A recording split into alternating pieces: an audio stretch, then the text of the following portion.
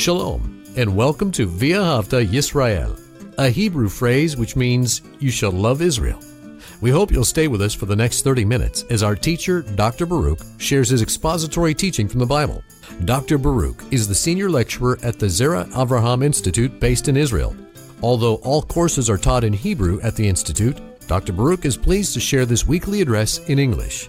To find out more about our work in Israel, please visit us on the web at loveisrael.org. That's one word, loveisrael.org. Now, here's Baruch with today's lesson. Do you want to make better decisions and live a life that is full, meaningful, and praiseworthy to God? It's not a secret on how to do that. The Word of God is very clear. You simply need to agree with Him. Recognize God's authority over your life. And when you submit to His instructions, you take His counsel and apply it to your life. When you agree with Him, good things are going to be the result. You are going to find yourself being the recipient of the promises of God and experiencing His presence in your life in order that you can overcome. And we're called to be overcomers. There's an enemy, and he wants to bring defeat, adversity, and shame into your life. And he'll do just that unless you say yes to the truth of God. Well, take out your Bible and look with me, if you would, to the book of Malachi and chapter 1. The book of Malachi and chapter 1. Now, obviously, we know that this one is a prophet, and most scholars see that this prophet Malachi, that he returned after the exile had been completed. He had come back to the land, and he was one who was speaking as a prophet of the Lord to those who had resettled in the promised land. We see that there was a temple functioning when he prophesied, and the people, they were a disagreeable people. They were not submissive. They did not want to recognize his authority. In other words, they were spiritually stubborn. And one of the things that they demonstrated significantly was their doubting of God. God would say one thing and they would challenge it, not believe it, not accept it. So before we get started, we need to ask ourselves a question. Does that describe me? Am I spiritually stubborn? Am I doubting the things of God? Do I disagree with what God has commanded me to do? If those things are true for you, good news. You can repent.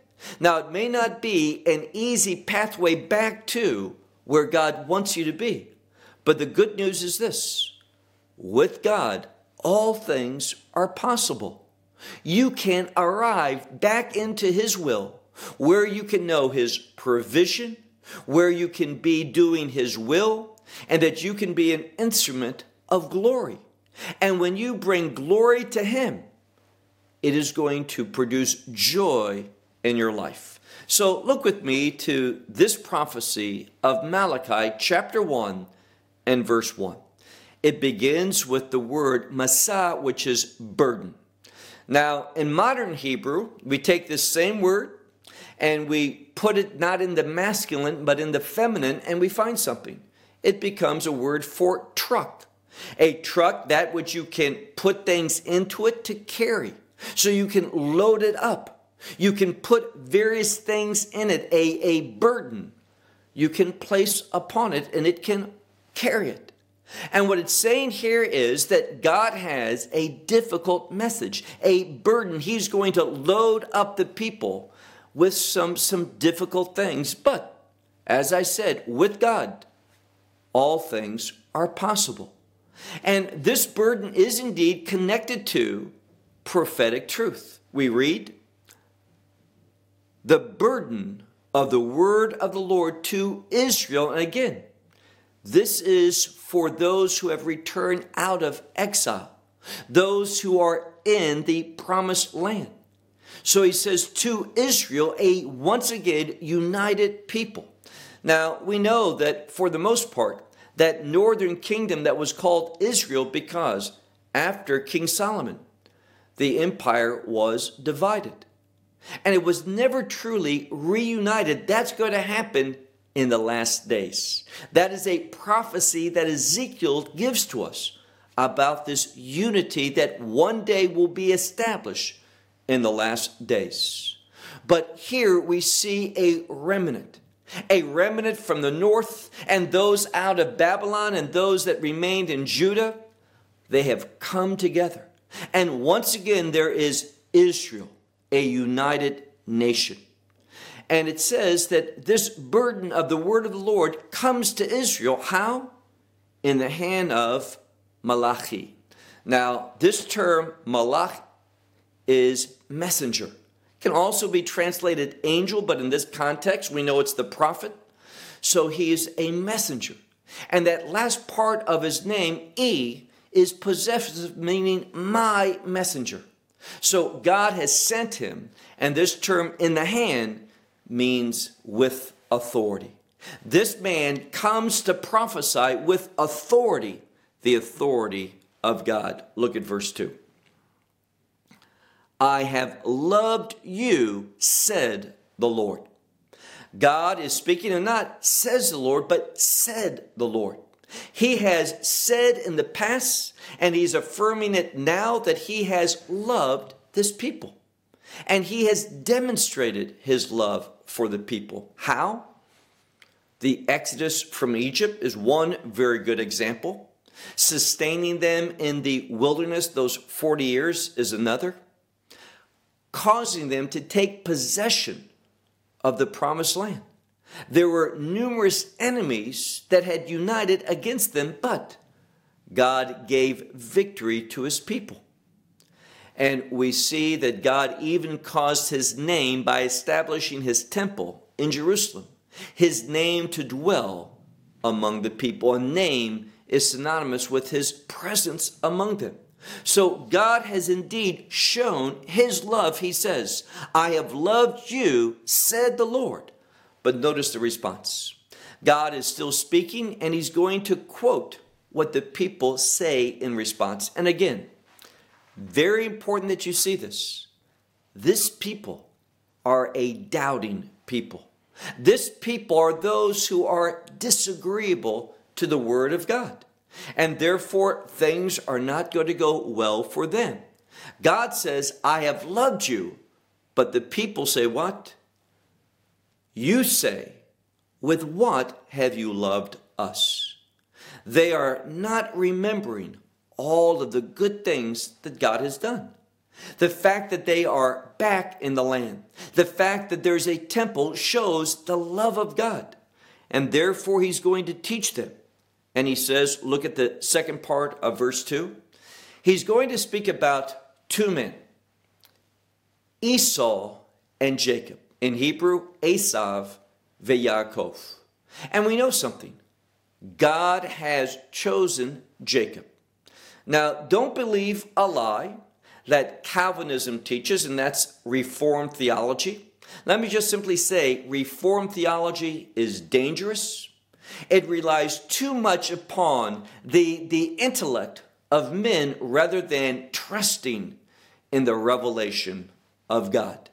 You see, Calvinism says that God, because he's sovereign, and God is sovereign, that he simply chose Jacob and chose to reject Esau because God can do that. That's who he is. He can do whatever he wants. Well, God wants to do that which is right. And what we're going to see here is that this choice, and God did choose Jacob and rejected Esau. But it was not because of some doctrine of election that simply came because God says, I choose him and reject him. But there was a reason for it, and the text is going to teach us this. So let's pay close attention. Look, if you would, to the second part of verse 2. He says, is not a brother Esau to Jacob? It's literally what it says. Is there not a brother Esau to Jacob? Doesn't he have a brother Esau? And the answer is yes. And we see here that God declares this, declares the Lord. But he says, this is where it gets important. He says, I love Jacob. Now, it's in the present tense, the term ohev. So God loves Jacob now, currently. And we've learned something. Whenever the present tense is used, it's for the purpose of emphasizing. This is important. God loves. He has loved, but he is loving, and he will continue to love. All of that's true. But here he's saying, I love Jacob. Verse 3. But Esau I have hated. Now, this is in the past tense. And it just doesn't mean that I have hated him in the past, but it speaks about a condition. In this case, this past tense is something that speaks about it in a general sense and in a continuing sense.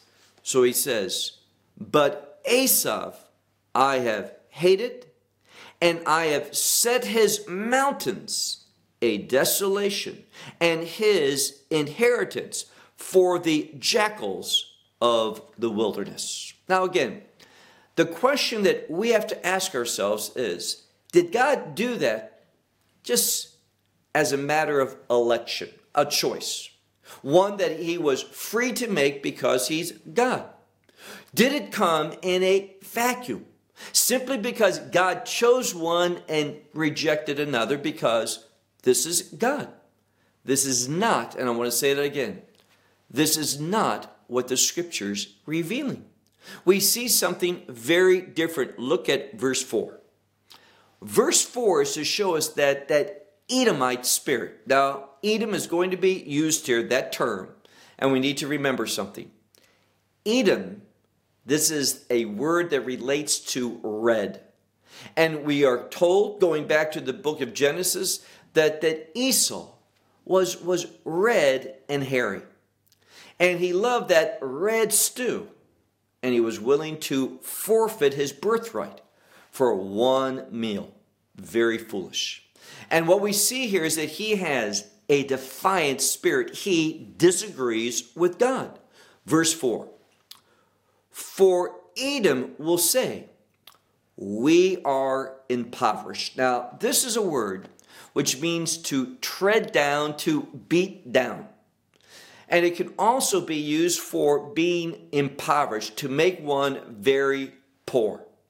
So Esau is saying, we have been beat down, trampled upon, and we're poor. But, notice what he says. We have been impoverished, but we will return and we will rebuild the desolate places, those ruins. And notice God's response. Thus said the Lord of hosts. Notice the change. Lord of hosts now. Speaking about God as a mighty God. This is what God says. They will rebuild, but I will tear down. And they shall call to them, meaning calling about Esau, that they are a border of Rish'ah, which means wickedness.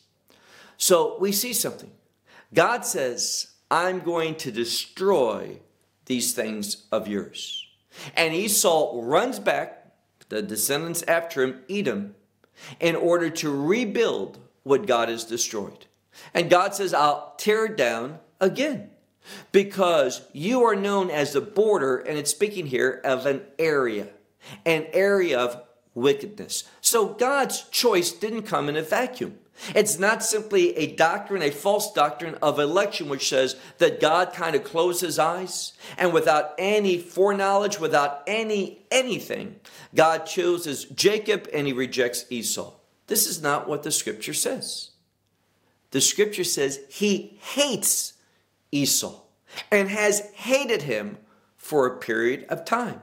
And we're going to see that hatred's going to continue because of this defiant spirit of Esau. And why do I say that? Well, look at the end of verse 4. the people which the wrath of the Lord unto forever. Did you hear that?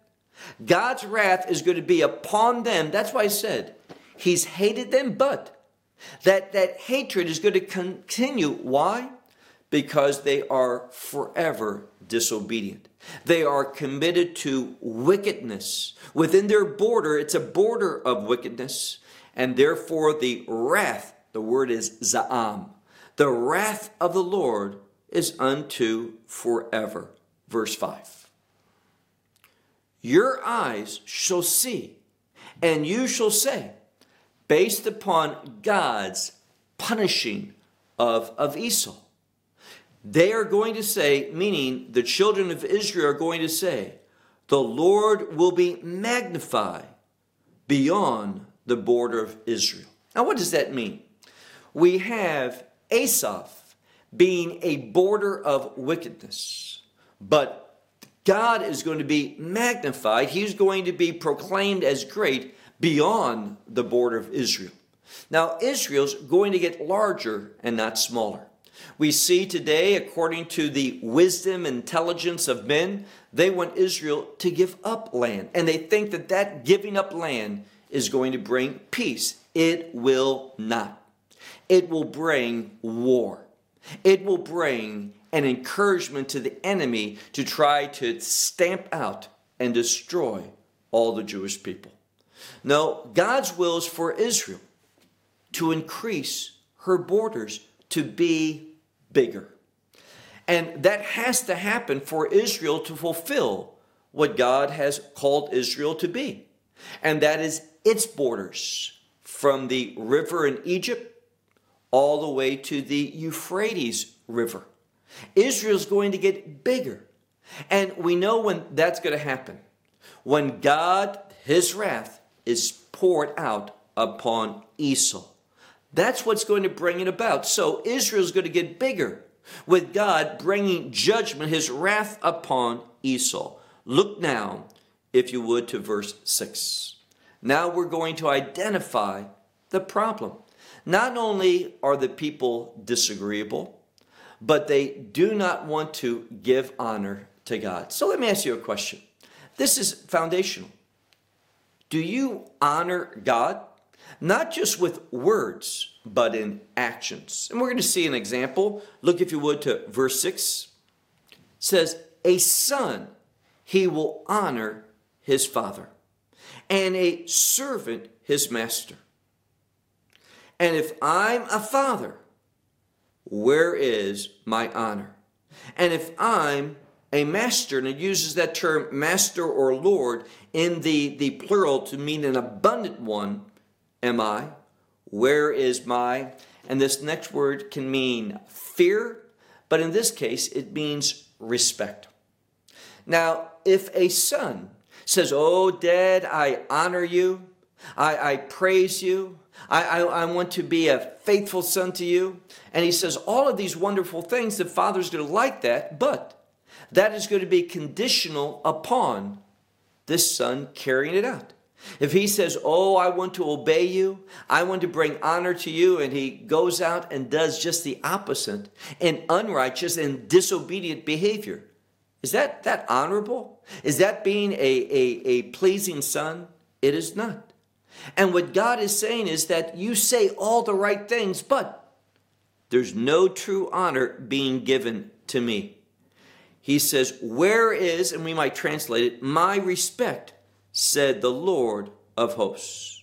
And then we're going to see that in this prophecy of Malachi, there's going to be an emphasis on the priests, known in the Bible as Kohanim, that they are not any better than the people, that they are individuals that are participating in that same evil thinking that the people have. Not wanting to honor God, not wanting to respect God, not wanting to serve God. Look, if you would, to the second part of verse 6 where it says, to you, O priests, the ones who bozeh shmi, that is, despise my name. Now, we might be able to translate it by saying that they have contempt for the name of God. And who are they? Well, priests are supposed to be the servants of God. They're supposed to be carrying out his work. But what do they have? They have contempt. They despise the name of God. What does name mean? Character. They don't give any value or respect to the character of God. And notice this disagreeable spirit. But you say, God is speaking to them, quoting them, but you say, with what have we shown contempt towards your name? And he says, because, look at verse 7, because you offer up upon my altar, what type of bread? Bread that's been defiled. Now, this word, and it can relate to defilement, but it's bread that is old and moldy and not fit to be eaten. So what are the people doing? They're giving to God garbage, that which there's no use for it whatsoever. They're not wanting to eat it. They don't think it's good. It's moldy bread, and they're trying to simply give it to God. What does that mean? They have no respect for him. They're not treating God as they want to be treated. And therefore, this is why there's a burden of the Lord that is being placed upon them. And notice it says here, because they place upon my altar defiled bread. But here again, the people, this defiant people, but you say, God is quoting them, but you say, with what have we defiled you? When you say, God's going to point it out, when you say that the table of the Lord, it is contemptible. Meaning again, they have no respect for what? Well, this table is probably a reference to the altar. And what they're saying is this: we, by our behavior, by our thoughts, we have contempt. We despise making sacrifices to God, giving to God what he wants to receive. So ask yourself a question. Are you consistent in worshiping God and giving to God and the purposes of God that which is good, that which is useful? Or are you simply giving to God what you don't want, what you don't have use for, what's no longer of any value to you? The people had contempt. They had a degree of despising worshiping God, because biblically there's a relationship between giving and worship. And we can see what a sacrifice is: giving. Giving to God what he requires, not what we want to give him. So they have contempt for the things of God. And it gets worse. Look at verse 8. For you offer up, and it's talking about some animal, you offer up a blind animal to sacrifice. Is this not, and notice this, is this not evil? And the point is this: when we do not do what God wants us to do, when we don't agree with God, what's the outcome of that? Evil. And evil will bring upon one the judgment of God. From where do we learn that? Esau.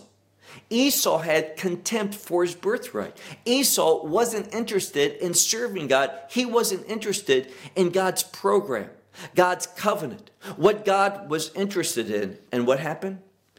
Esau is an eternal recipient of the wrath of God. So these individuals, he's speaking to the people as well as an emphasis on the priests who allow it. For, look at verse 8. For you have offered up the blind for a sacrifice. Is this not evil? For you offer up, you present, is literally this word, one that is lame, one that is sick. Is this not evil? And it says, look at the end of verse 8 where it says, would you offer it up unto your governor? So would you give as a gift, and this is a governor, a political leader, a secular leader. Would someone give to such a leader, such a sacrifice, an offering, a gift, giving him a blind or paralyzed or sick animal? Of course not. He says, would this be received? Would you be received by him? Or would he, and look at this next part, would he, and this is a word which means to basically look kindly upon. It means to lift up the face, place his countenance, meaning him looking kindly upon you. Now, the message is this. If this man, a secular leader, would not look kindly upon this, how much more so the holy, righteous Lord of hosts? And what we see here is this. The people have no respect, no sensitivity, no real thinking about, is this pleasing to God or not? See, you're not going to experience good things in your life from God, his blessings, and being recipients of his promises until you are able to think, what is pleasing to God? What does he require of me? What would be that which would please him? This is what the scripture is saying. Look again at verse 8 at the end. Would he receive you? Would he lift up your face? Meaning, would he show a countenance, his countenance in a favorable way upon you, said the Lord of hosts? Now, in this passage, God is speaking and revealing himself as not just Lord, but the Lord of hosts. Why is that? That term is God with power. Hosts means an army, and it's in the plural, a mighty and a army that's multiplied over and over and over is God's army. And he's saying here, I'm the Lord of the heavenly hosts, and I demand what's right. You need to know who I am. And until we have the right perspective for God, we're not going to be individuals that are able to respond to him properly. It begins with knowing God, and when we know God correctly, then we can submit properly to him and recognize his authority over our life. And it all begins, as I said, by saying yes to God. Shalom from Israel. Well, we hope you will benefit from today's message and share it with others. Please plan to join us each week at this time and on this channel for our broadcast of loveisrael.org. Again, to find out more about us, please visit our website, loveisrael.org. There you will find articles and numerous other lectures by Baruch. These teachings are in video form. You may download them or watch them in streaming video. Until next week, may the Lord bless you in our Messiah Yeshua, that is Jesus, as you walk with him. Shalom from Israel.